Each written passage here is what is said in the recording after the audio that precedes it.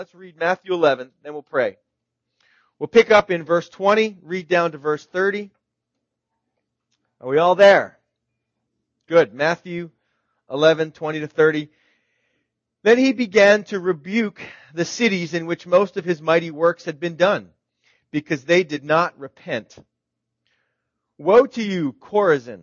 Woe to you, Bethsaida! For if the mighty works which were done in you had been done in Tyre and Sidon, they would have repented long ago in sackcloth and ashes. But I say to you, it will be more tolerable for Tyre and Sidon in the day of judgment than for you. And you, Capernaum, who are exalted to heaven, will be brought down to Hades. For if the mighty works which were done in you had been done in Sodom, it would have remained until this day.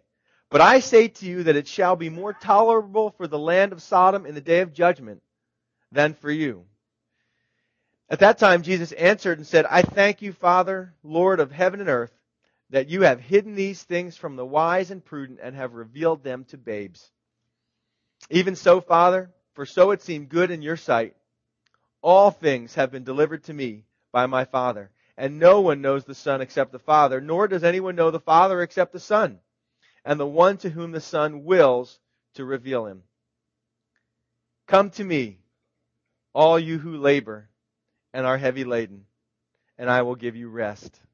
Take my yoke upon you and learn from me, for I am gentle and lowly in heart, and you will find rest for your souls. For my yoke is easy and my burden is light. Let's pray. Father, just as we read those very familiar words, we just appreciate the rest in Jesus. Father, I pray this morning for anyone laboring, burdened, weighed down, struggling, oppressed, or pressed down, Lord, in some way by something, by some heavy weight, Lord. And I pray that they would glean wisdom and blessing from this passage today as we see it in its context.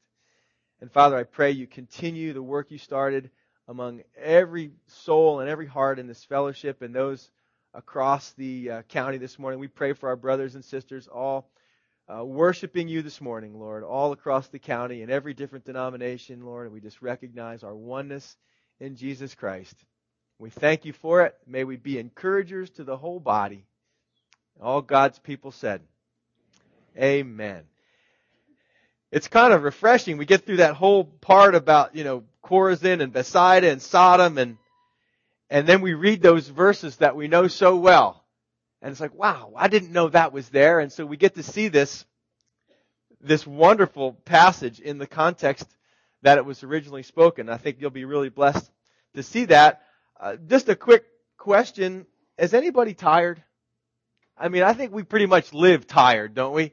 At Starbucks, and the money we spend on coffee, I think, is testimony to that. We just live tired. There's so many things to do and so many burdens, and so many responsibilities and so many obligations. And I like it because this passage speaks to us. And so I hope that you guys are blessed as we read this because we are tired. And I think that you'll see as we go through some answers for those of us that find ourselves just wore out, as they say in the South. I'm just wore out. Maybe they say that in the North too. I don't know. So we start in verse 20, and of course it's picking up right where we left off, verses 16 through 19. Jesus had been speaking. The words are all red in my Bible. If you have a red letter Bible, this is Jesus speaking. And he's talking about the generation, his generation, the generation that is existing while he is speaking. And he's talking about how they've just been hard to please, and spiritually speaking. God is trying to reveal himself to them. He's trying to be their Savior. He's coming to his people. And yet, no matter how he came, they wouldn't receive. Like little children that were just having a bad day and were contrary, they just couldn't be pleased. And so this picks up where that left off in verse 20. After this, he then began to rebuke the cities. See, it started with the generation, and now he's speaking to these cities, and he's rebuking them. And ouch, have any of you ever been rebuked or chastened or reproached, or just somebody comes and says something to you and you just don't want to hear it, but it's the truth. And sometimes you know that truth is hard to hear, and so there's this wall that goes up right away that says, I don't care whether you're right or wrong, I'm not admitting it. And we tend to close down, but rebuke is a really important part of our walk with Christ. I get rebuked regularly by the Word of God. Anybody else? I read something, oh, that's me. I just got nailed by the Lord again. He's correcting me. He's rebuking me. And so he rebukes the cities in which most of his mighty works had been done because they did not repent. The problem was that their hearts would not be turned to him. They were doing their own thing, going their own way. They would not, despite what John the Baptist said, they recognized he was a great prophet, yet they wouldn't listen to his message. They saw Jesus' mighty works, and that they wouldn't recognize and acknowledge that he was the Savior. They wouldn't repent, no matter what they did, no matter what God did, no matter what Jesus did, no matter what John the Baptist did. And this was the issue. This is what God is looking for. He's not looking for excitement or a new vocabulary. He's looking for people to repent, to change their heart, to change their life, to change their direction, to turn, not that you have to produce changes in your life. The change that God is looking for is for you to turn away from sin, away from the world, and to God. So this is the issue. So verse 21, he says, Woe to you, Chorazin! Woe to you, Bethsaida!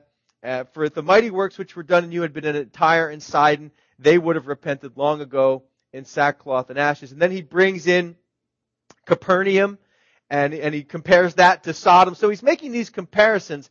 And this whole section, if I can summarize it, is about the tragedy of wasted privilege. Listen again, if you want to make a note there, the tragedy of wasted privilege.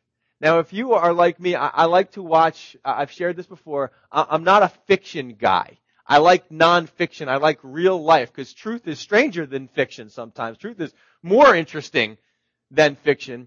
And I love particularly to read stories I read to the kids not too long ago, the story of Booker T. Washington. And what he overcame in the way as a young boy, how he had to work so hard, and then he would go to school. And just all the life that he led, and as an 8-year-old boy having to put sacks of grain on the back of a mule or a donkey, and the sack had fallen off, and he had to sit there in the street for hours because he wasn't big enough to get the sack, 90-pound sack of grain back on the donkey. He had to wait, and just all that he had been through as a young man, and to see then just the way his life turned out. I love the underdog stories. I love to see people that didn't have much privilege, that didn't have much opportunity, that grew up hard, and to watch and see them overcome that. But on the opposite side, we see people that have great privilege, great opportunity, every blessing possible open to them, all kinds of doors and opportunities available. And yet what happens? They can be so easily squandered, so easily taken for granted. And that is exactly what Jesus is talking about right here. When he talks about Bethsaida, when he talks about Capernaum, when he talks about Chorazin, these are Jewish cities. They're all fairly close in the region of Galilee, and this is where Jesus' ministry was centered. It says they saw these mighty works. They saw all these things done. What a great privilege. What a great opportunity. Imagine if Jesus lived in Palmyra and we watched, it was your neighbor that was raised from the dead. Or you were in the crowd at Pleasant Grove when he broke the bread and fed 5,000. He did that in Bethsaida. And if you saw that, you'd think that people would just flock to him to follow him. The problem was in these cities, they didn't. They didn't. And it's very interesting because so often we see, they're called mighty works. The mighty works. That's repeated. The mighty works. Sometimes you have a friend or a relative or a coworker, and you think, if only they could see a miracle. Man, if only they get healed, or if only this miracle, then I know they would believe. Is that true? No. Faith is not produced by miracles. Miracles do not necessarily lead a person to repentance or salvation. Faith comes by what? Hearing, and hearing by the Word of God. If a person's heart is hard, no matter how many miracles they see, They're not going to believe. Why? Because they have decided in their mind that they don't believe. And there's nothing you can do to change that. There's nothing, no miracle, nothing that can do that. So the comparison again is these Jews, Chorazin, Bethsaida, Capernaum. Bethsaida was the birthplace of Peter, Andrew, and Philip. These were all places where Jesus' ministry was focused. And the mighty works were done there. They had great spiritual privilege. And yet the tragedy was that they wouldn't repent. That was the tragedy of this, of not taking advantage of the spiritual privileges. I did ask you to mark Isaiah 5, so let's just go there since you've got it marked. Let's look at this real quick because this is an ongoing problem for the nation of Israel. What a dysfunctional relationship between God and His people. And it's not dysfunctional on God's part. That's what we'll see. Look at Isaiah 5. Verse 1 begins, "Now let me sing to my well-beloved a song of my beloved regarding His vineyard." So Isaiah speaking of singing this song to God, the well-beloved of my beloved regarding His vineyard. My well-beloved has a vineyard on a very fruitful hill. In other words, it was the best place, the best ground, the great soil. And he dug it up and cleared out its stones. So he worked the land, this vine dresser who had the vineyard. Great soil was chosen, and he got all the rocks out of it, took away all of that stuff to till it up, to make it ready to be planted. And then he planted it, the next verse says, with the choicest vine. So he didn't use some crummy old, half-dead vine. He used the best vine, the best soil, the best crop work, and the best vine. And so what would you expect? Well, let's see what else he did. He built a tower in its midst for a place where the vine dresser would watch and protect. And he made a wine press in it. Why does someone make a wine press in a vineyard he's just planted? Expectation. What do you expect when you use if you plant a garden and you've got the best soil in Virginia and you use the best non-hybrid or whatever plants that you use and you have the best, you till it, you work it, you weed it, what do you expect? If you have every opportunity, if you give great privilege to this ground, you expect from it great fruitfulness. And that's why the vine dresser builds the wine press, because he's expecting that there'll be a great harvest from his vineyard, because he's done everything to make sure that there's a good crop. It's not on his side that the problem is. But let's see what happened. He expected it to bring forth good grapes, but it brought forth wild grapes. Grapes came, but they were wild. They weren't what he was expecting. And now, O inhabitants of Jerusalem and men of Judah, judge please between me and my vineyard. I mean, whose fault was it? Why is this happening? Is it my fault or the vineyard's fault? Verse 4 says, what more could have been done to my vineyard? I mean, what else could I have done? I did everything possible. What else could have been done to my vineyard that I have not done in it? Why then, when I expected it to bring forth good grapes, did it bring forth wild grapes? And there's no answer. You see, that he doesn't answer the question. We know the answer. The problem isn't with the vine dresser. The problem isn't with the vine. The problem is within the grapes themselves. So he says, now please let me tell you what I will do to my vineyard. I will take away its heads and it shall be burned, because it's just wild grapes. They're not wild grapes are not worth eating. They don't taste right. They don't look right.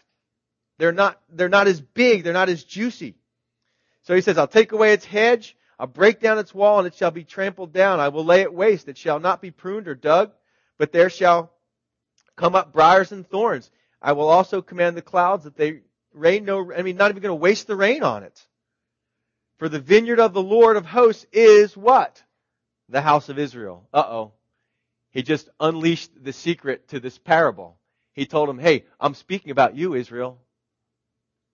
And the men of Judah are his pleasant plant. He looked for justice, but behold oppression, for righteousness, but behold a cry for help.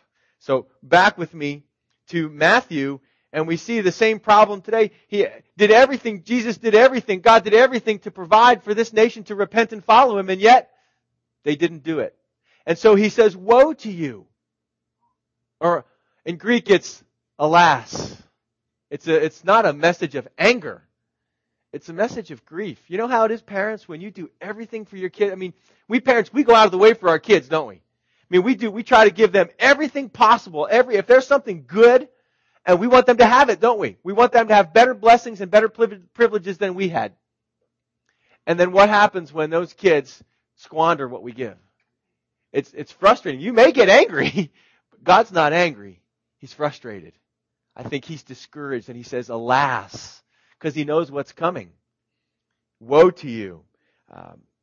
Interesting, the comparison he makes. The measuring stick is a comparison. I mean, how tragic is it? How hard-hearted are these Jews?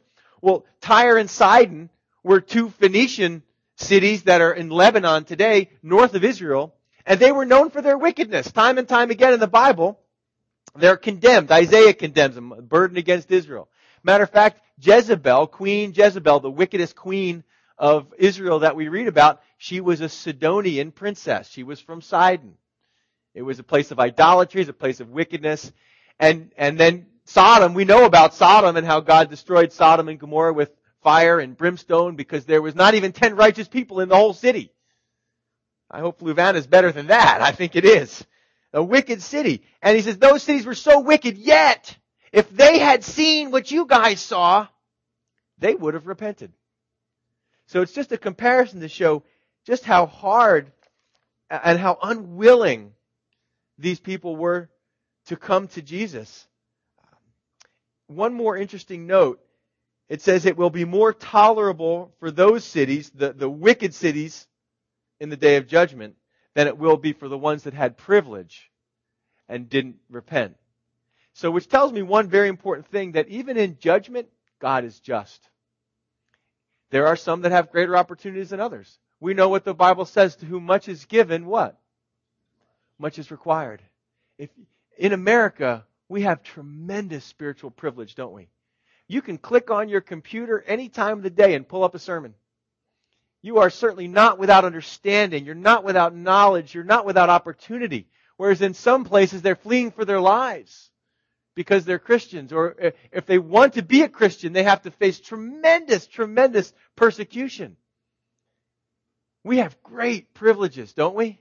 You have more Bibles in your house than probably half the churches in the Middle East have. I mean, some of the worshipers get around, they've got one book of the Bible or 2 pages and they read those.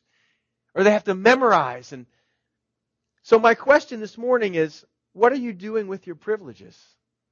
What are you doing with the spiritual privileges that you have? Maybe some of you this morning, you're like these cities. You've been coming to church week after week, or you have neighbors and friends or family that are Christian, and yet you continue to harden your heart and turn away, even though you've heard the message over and over and over. When you stand at judgment, and that's what it says, that in judgment, and I believe he's speaking of the white throne judgment that's spoken of in Revelation, where death and hell are cast into the lake of fire. There's the, kind of, if you're born once, you die twice. If you're born twice, born natural and spiritual birth, then you die once, and then you live eternally. You're not going to say, well, I didn't know. It's not fair. No one's going to say that. I speak to many people that say, God's preserved my life. I know I was in a situation, and I know I should have died. I know something bad should have happened, but God preserved my life. And I hear that over and over and over again when I talk to people in the downtown mall. And I say, well, what are you doing with your second chance? Because most of them are doing nothing with it. And I think for those that God has rescued, that God has delivered, that God has shown himself miraculously to, there's going to be a greater responsibility. I share this verse with my wife. Helga and I talk about this. Just in our family, what we've been given, the way we've been blessed as a family, I know it's incumbent upon us to share what God has given us. There's a responsibility, an obligation to minister, because we've been given so many privileges. So I think that's pretty clear now. You see the comparison, the frustration, or the agonizing Jesus is doing over these people that had privilege, didn't capitalize on it. Then verse 25 begins with something interesting. At that time, Jesus answered and said, now, who questioned?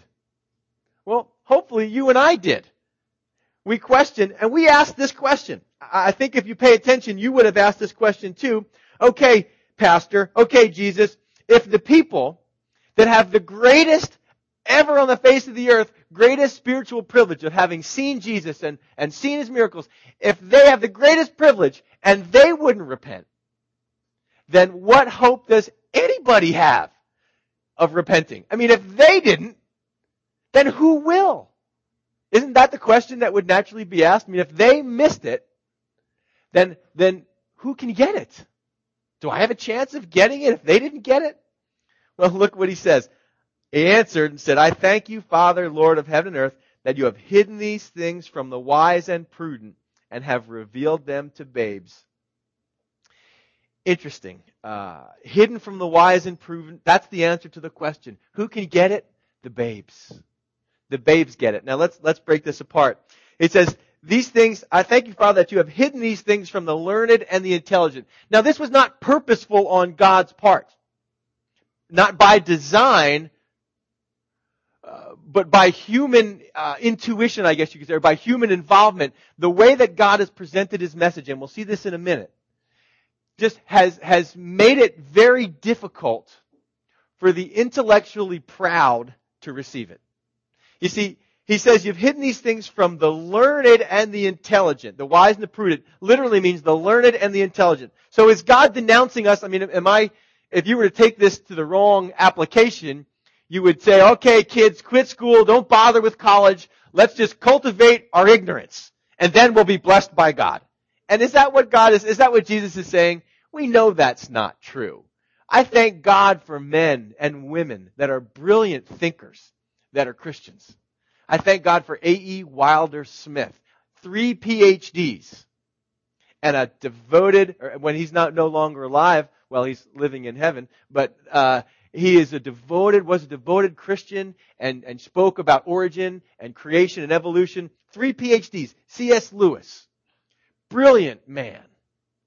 So I thank God for them. And the problem is not a denouncement of being educated or intellectual or intelligent or wise. The problem is intellectual pride that keeps you from the simplicity of the gospel. You see, the intellectual tried to make it very unintelligible for the simple. The intellectual try to place it that seeking God and being saved and it's got to be very hard and lofty and high and all of these things. And we got to go to seminary. You can't understand unless you've been to seminary. You got to be educated. You got to know these things, or else you'll just miss it.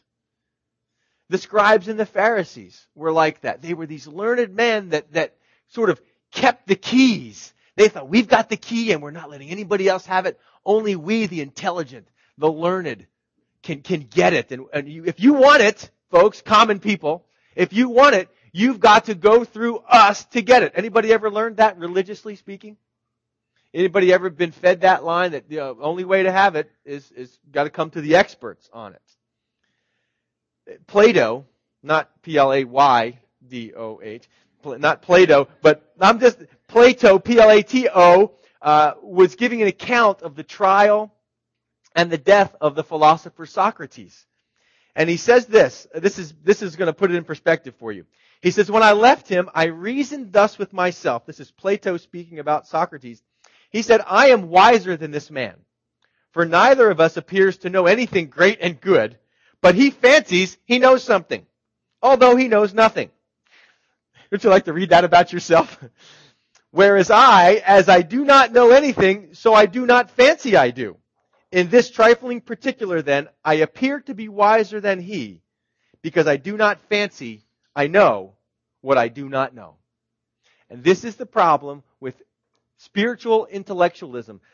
I speak to people. I've been going to the soup kitchen at First Baptist Church on Fridays with a friend of mine that pastors Bethel Church. He was originally from First Baptist, and he and I have cultivated a wonderful friendship, and they have the soup kitchen every Friday at First Baptist. And we've been hanging out, and I went to the soup kitchen with him, and I had this great conversation with a guy at the soup kitchen who's just struggling in a lot of areas, but yet when it comes to his eternity, he is confident he knows what's right and wrong. And I look around the room, and I know me. You see, here's the thing. I don't pretend to be an expert on heaven, hell, life, eternity, those kinds of things. I don't pretend in and of myself to, what frame of reference do I have to know anything about those things? And as I question people, mortal human beings like you and I, as I question them, they've got it all for, well, I believe in this and I believe in that, and they'll wax very wise about all that they know about really what is going to happen when they die and all the. I say, how do you know that? Well, it's just what I think. Oh, and you're so intelligent that this is what you know, and you can't even get your bills paid on time. Don't know how to fix the car. I can't fix an engine. The vacuum gives me a hard time. There are 1,000 things in my life. We know so much about the body, the human body, yet doctors are still boggled by the mysteries. And so if we can't figure out the basics of the world we live in, then why do we as human beings think that we can figure out eternity and the universe and spiritual things? And so I just think that this is the problem. The babes, again, speaking not of just young children, although I was so blessed this morning, we had the service before the service, and Rob Ford brought his young son Dylan, and we just had a blast. This kid is remarkable. I mean, we just had so much. He is so excited about the Lord. He just couldn't wait to get to church today, couldn't wait to get to Sunday school. He wanted to sing, wanted to learn songs, and I was just so blessed by this simple 8-year-old who, and we recognize in him what the Bible says, let the children come to me. You don't have to force them. They want to come to Jesus. The problem is we adults get too busy. We don't have time to bring our kids to Jesus. And I think we're responsible to do that because Jesus said, let them come. If you let them loose, they'll come. If you give them the opportunity. They can't drive themselves. They can't get in the car and start it up and get here. But boy, they want to come. They're dependent on you, moms and dads, to get them in front of Jesus. That's where they want to be. And I was just so blessed by this unskilled, unlearned 8-year-old kid who was just pondering the things of God and sharing what he thought about the things of God. Never been to seminary, but he hit on some real key truths as we talked, instinctively, just as a babe. I think the problem is when it comes to the refrigerator in my house, I miss a lot of the good food because it's on the low shelves. And I'm kind of tall. We have an over-under. We have the fridges on top and the freezers underneath. So I never I'm just too lazy to get stuff out of the freezer. You got to bend down, and I'm getting old. My back hurts, and so I say, hey, Madeline, come here. Could you get that out of the freezer for me? I got to bend over to get that, and that's too hard for me, my old body. But the intellectually proud, they're only looking for what's on the top shelf. And God has put the gospel on the low shelf. So even someone of low stature can grasp it. Isn't that a beautiful thing? That you don't have to be brilliant to understand the cross. You don't have to be brilliant to understand the invitation of God. Fantastic. So here's the next question. How does then, if it's not discovered through intellectualism, through higher education, then how is it that we discover, how is it that the babe discovers such complex spiritual things?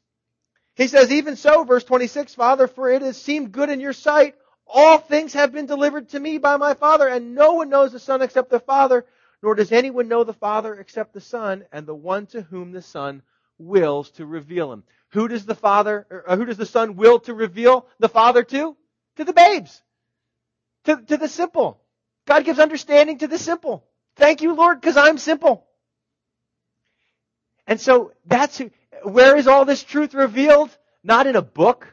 Not in He is the Word. He is the Word made flesh. But the point is, he says, no one knows the Father except me, the Son. That's where you go to find truth. Where do you go? You go to the Son. You go to Jesus. You don't have to, again, I don't want to sound like I'm bashing seminary, okay? I'm not bashing seminary. It's a great thing. But we have been convinced that somehow me and my peon little brain at home can't figure out spiritual truth. You can. You've got to go to Jesus, though. You've got to go to Jesus. You've got to look at Him. Well, we'll get to that when we get a little further. That's what he says. That's where you find these truths revealed in you go to the Son. Verse 28 says, and this is where we know the verses are so familiar, that's why he says, come to me. And I imagine the Pharisees and the scribes were thinking, hey, wait a second. How can he say that? He doesn't say come to church, although it's a good thing. He doesn't even say come to your pastor. Look, without coming to him, those things will do you no good. At its core, Christianity is still about a human being, a man, a woman, a child, repenting and coming to who? Say it. It's the right answer. You always know you can say Jesus and never be wrong in Sunday school. Just say Jesus and you know you're in the right ballpark though. He says, come to me. What a great invitation. So the whole rebuke thing was just to try to get a wake-up call to these Jews to say, hey, you come to me. I will show you the Father. I will show you what God is all about. I will show you what really, really matters. Come to me. And who is the invitation to? All of you who labor and are heavy laden. I like that. Again, the people that are laboring with wearisome effort to exhaustion. The exhausted people. And the ones who have been loaded down with heavy burdens placed on them. If you woke up this morning or if you lived the last week, you recognize that the world puts tremendous burdens on us. It's more. The world is never satisfied. Your boss is never satisfied. More and more and more. And that's tiring, isn't it? Man, is it somebody say amen? This is not a Methodist church. You can say amen. I don't know if they amen or not, but thank you. We are burdens. Things laid on us. The world just demands more and more. And I watch you guys. You have no time for the things of God because you're so busy in the world trying to keep up with what the world is demanding from you. And we run on this treadmill like little hamsters in the wheel, just going round and round. And he says, for you, who the world has put heavy burdens on, who are exhausted from trying to meet the demands of being a people pleaser and all those things, he says, come to me. But the burdens also were the religious burdens. Matthew 23, Jesus said about the scribes and the Pharisees, he said, you bind heavy burdens and you lay them on men's shoulders and you don't lift a finger to help them. So we understand these burdens could be religious burdens too. Maybe some of you have been familiar with that. You've been in a religion where it's just more, you got to do this and you got to do that and you don't do this and there's all kinds of rules. They had 613 spiritual or religious rules that the people had to follow. There's a certain way to brush your teeth, a certain way to wash your hands, a certain way to eat, a certain things to eat. All these rules. And the people were just going crazy thinking, how are we ever going to get to God through all these rules? We can't keep them. And it's tiring and we're worn out religiously. And then we know people, they've been worn out by the world and worn out religiously, whatever church they've been part of or whatever cult where there's been legalism. And then they come to church and Jesus says, come to me and I'll give you rest. And what do?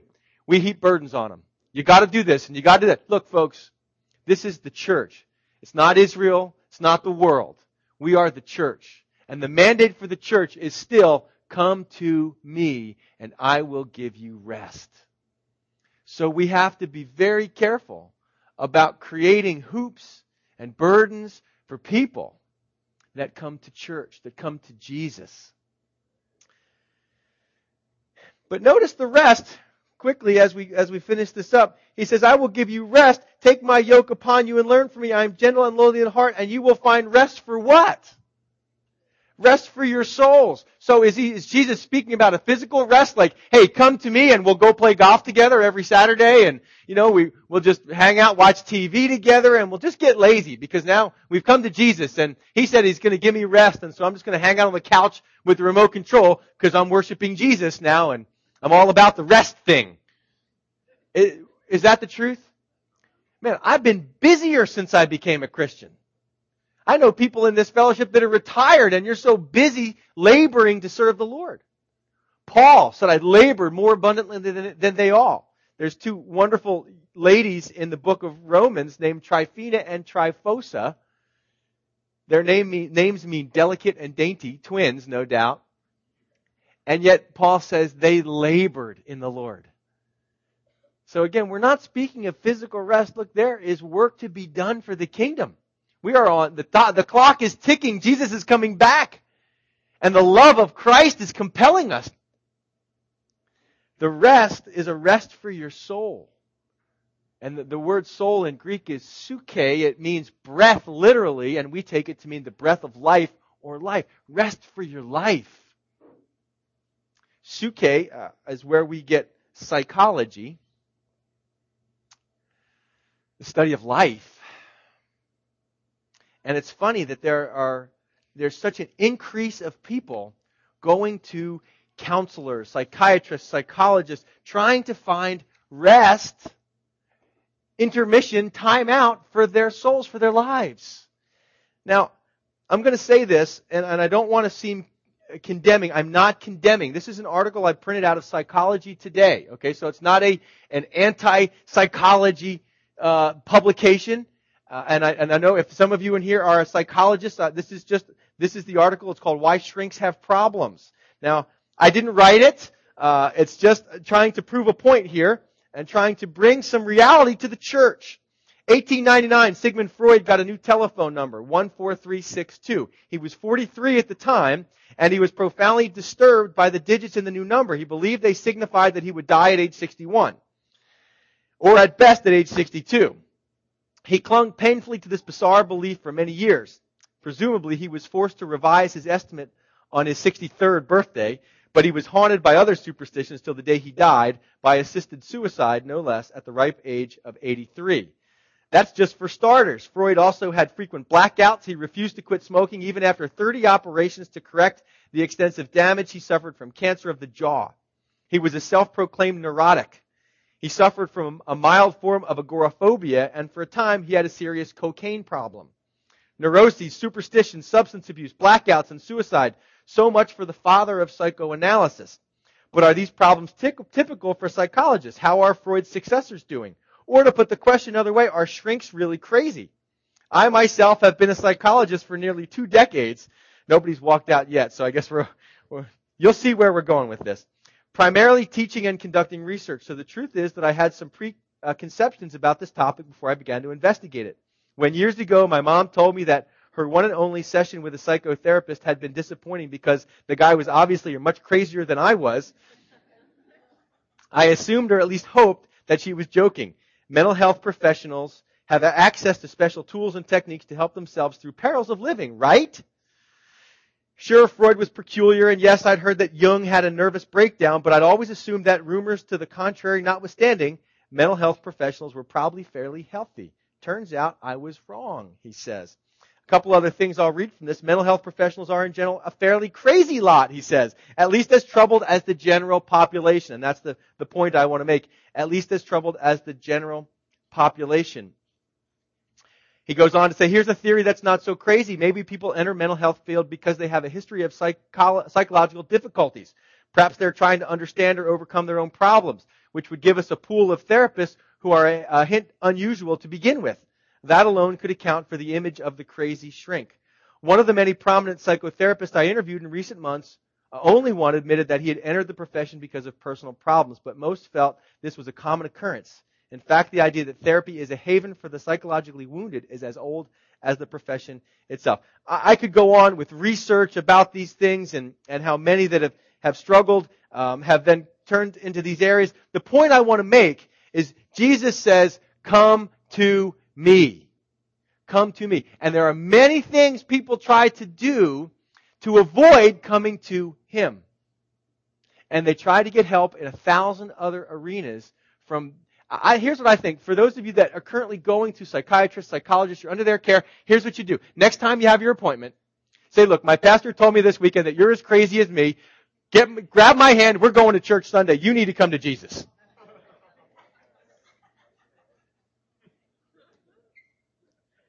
Then you send him a bill. We had a young guy in the church that had come in on third of suicide attempt. And it's just coming to Jesus, and it was changing his life. And it has changed his life. And he's still got some big struggles and big hurdles, but he went off all his medication. I'm not saying that you should just go off any medications or anything like that. Please understand, I'm not a psychiatrist. I'm not a psychologist. I'm not trying to say these things. But for him, he's still, to this day, off all his psychiatric medications, which he was on from the time he was a kid. He went into the office of the guy that had been treating him, and he gave him a book called Happiness is a Choice by two psychotherapists who are both Christians. And he said, Jesus is my drug. Here's the book. And he gave him a copy of the book, and he says, thank you very much. Now again, I'm not saying that that's what you should do. But I know what you should do, and I know what the Bible is saying you should do. The Bible is saying you should come to Jesus. And He will give you rest for your soul. So a couple other things as we finish up here. He says, take my yoke upon you. So it's not that we become unyoked again altogether. Take my yoke, and it speaks of work or an obligation. A yoke is an obligation put on somebody, and that's how they would look at, the yoke of the law or the yoke of being a Pharisee or the yoke of all these oral traditions. And Jesus says, take my yoke and learn of me. Learn the things that originate with me, because I am gentle and lowly in heart. This is the only place you will find Jesus give a personal description of Himself. Isn't that cool? You never see Jesus describe Himself except for right here, the way He describes Himself. Of all the way God in the flesh could describe Himself, what does He choose? I'm gentle and I'm humble. When you take on the yoke of Christ and you learn of Him, you learn about gentleness. Man, being harsh is hard work, isn't it? Being legalistic, trying to point out everybody else's faults so you can look better. Man, that's a lot of energy, a lot of effort. That's a big burden. But when God teaches you to be gentle, all of a sudden you don't have to worry about all that stuff anymore. You just get to bless people. You just get to love people. And that's a great blessing. And also, being proud is a huge burden. Having to always prove you're knowledgeable, having to always prove that you're something, prove that you're ambitious, or prove this, or do better, all those things. That's tiring. And being ambitious is tiring. If I'm going to be ambitious, I want to be ambitious to be a servant. That's what I want to do better.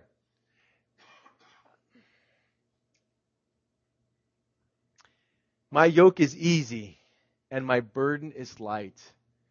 Jesus breaks it down to two simple commands. They had 613 pages and pages on how to do this and how to do that. All of this stuff. And you had to know it, you had to be on the in crowd. And Jesus breaks it down to love God and love your neighbor. Love is not a burden, folks. Loving people is not a burden. That's what the Apostle John said. He said, and your command is not burdensome. You guys have heard the phrase, he ain't heavy, he's my brother.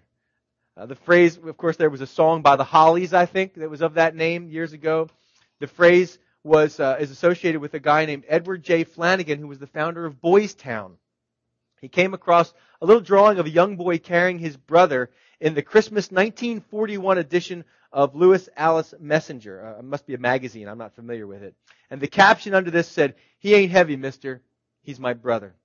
And that became the catchphrase for Boys Town. And the whole point of it is here's this heavy, this kid's brother is getting a ride on his back. And the guy says, man, that kid, he must be heavy. And the point is he's my brother. I love him. And because where there's love, it's not work. It's not a burden. I'm doing what I'm doing because I love him. And therefore, it's not hard. It's easy. No problem at all. We could go on, but I've said enough, said too much. I think the passage is pretty clean, plain, and simple. Jesus says, take my yoke on you and learn. I am gentle and lowly. St. Augustine said, because God has made us for Himself, our hearts are restless until they find rest in Him. So as Phil comes up, and we're going to close with a song. Phil, yes? Got something that can help us to consider? I just want to extend the invitation. We talked a few weeks ago about if you deny me before men, I will deny you before the Father. But if you confess me before men, I will confess you before the Father. And so just another opportunity this morning, to not be scared of standing for Christ. And maybe it's you that says, you know what? I have been relying on my medications or my drugs or my alcohol or my responsibilities or my past lifetime and all these things that I've been trying to search in corners and crevices and find satisfaction and find what I'm longing for, and I just keep searching. And I cannot, none of it satisfies. None of it has brought me what I've truly needed. Then the invitation again to you this morning is to stand and be recognized and to come to Jesus and find that rest. So just sit. Phil will sing first go round just for a time for you to reflect and pray and think on these things. And then Phil will invite you to stand and join in singing, and then will excuse you.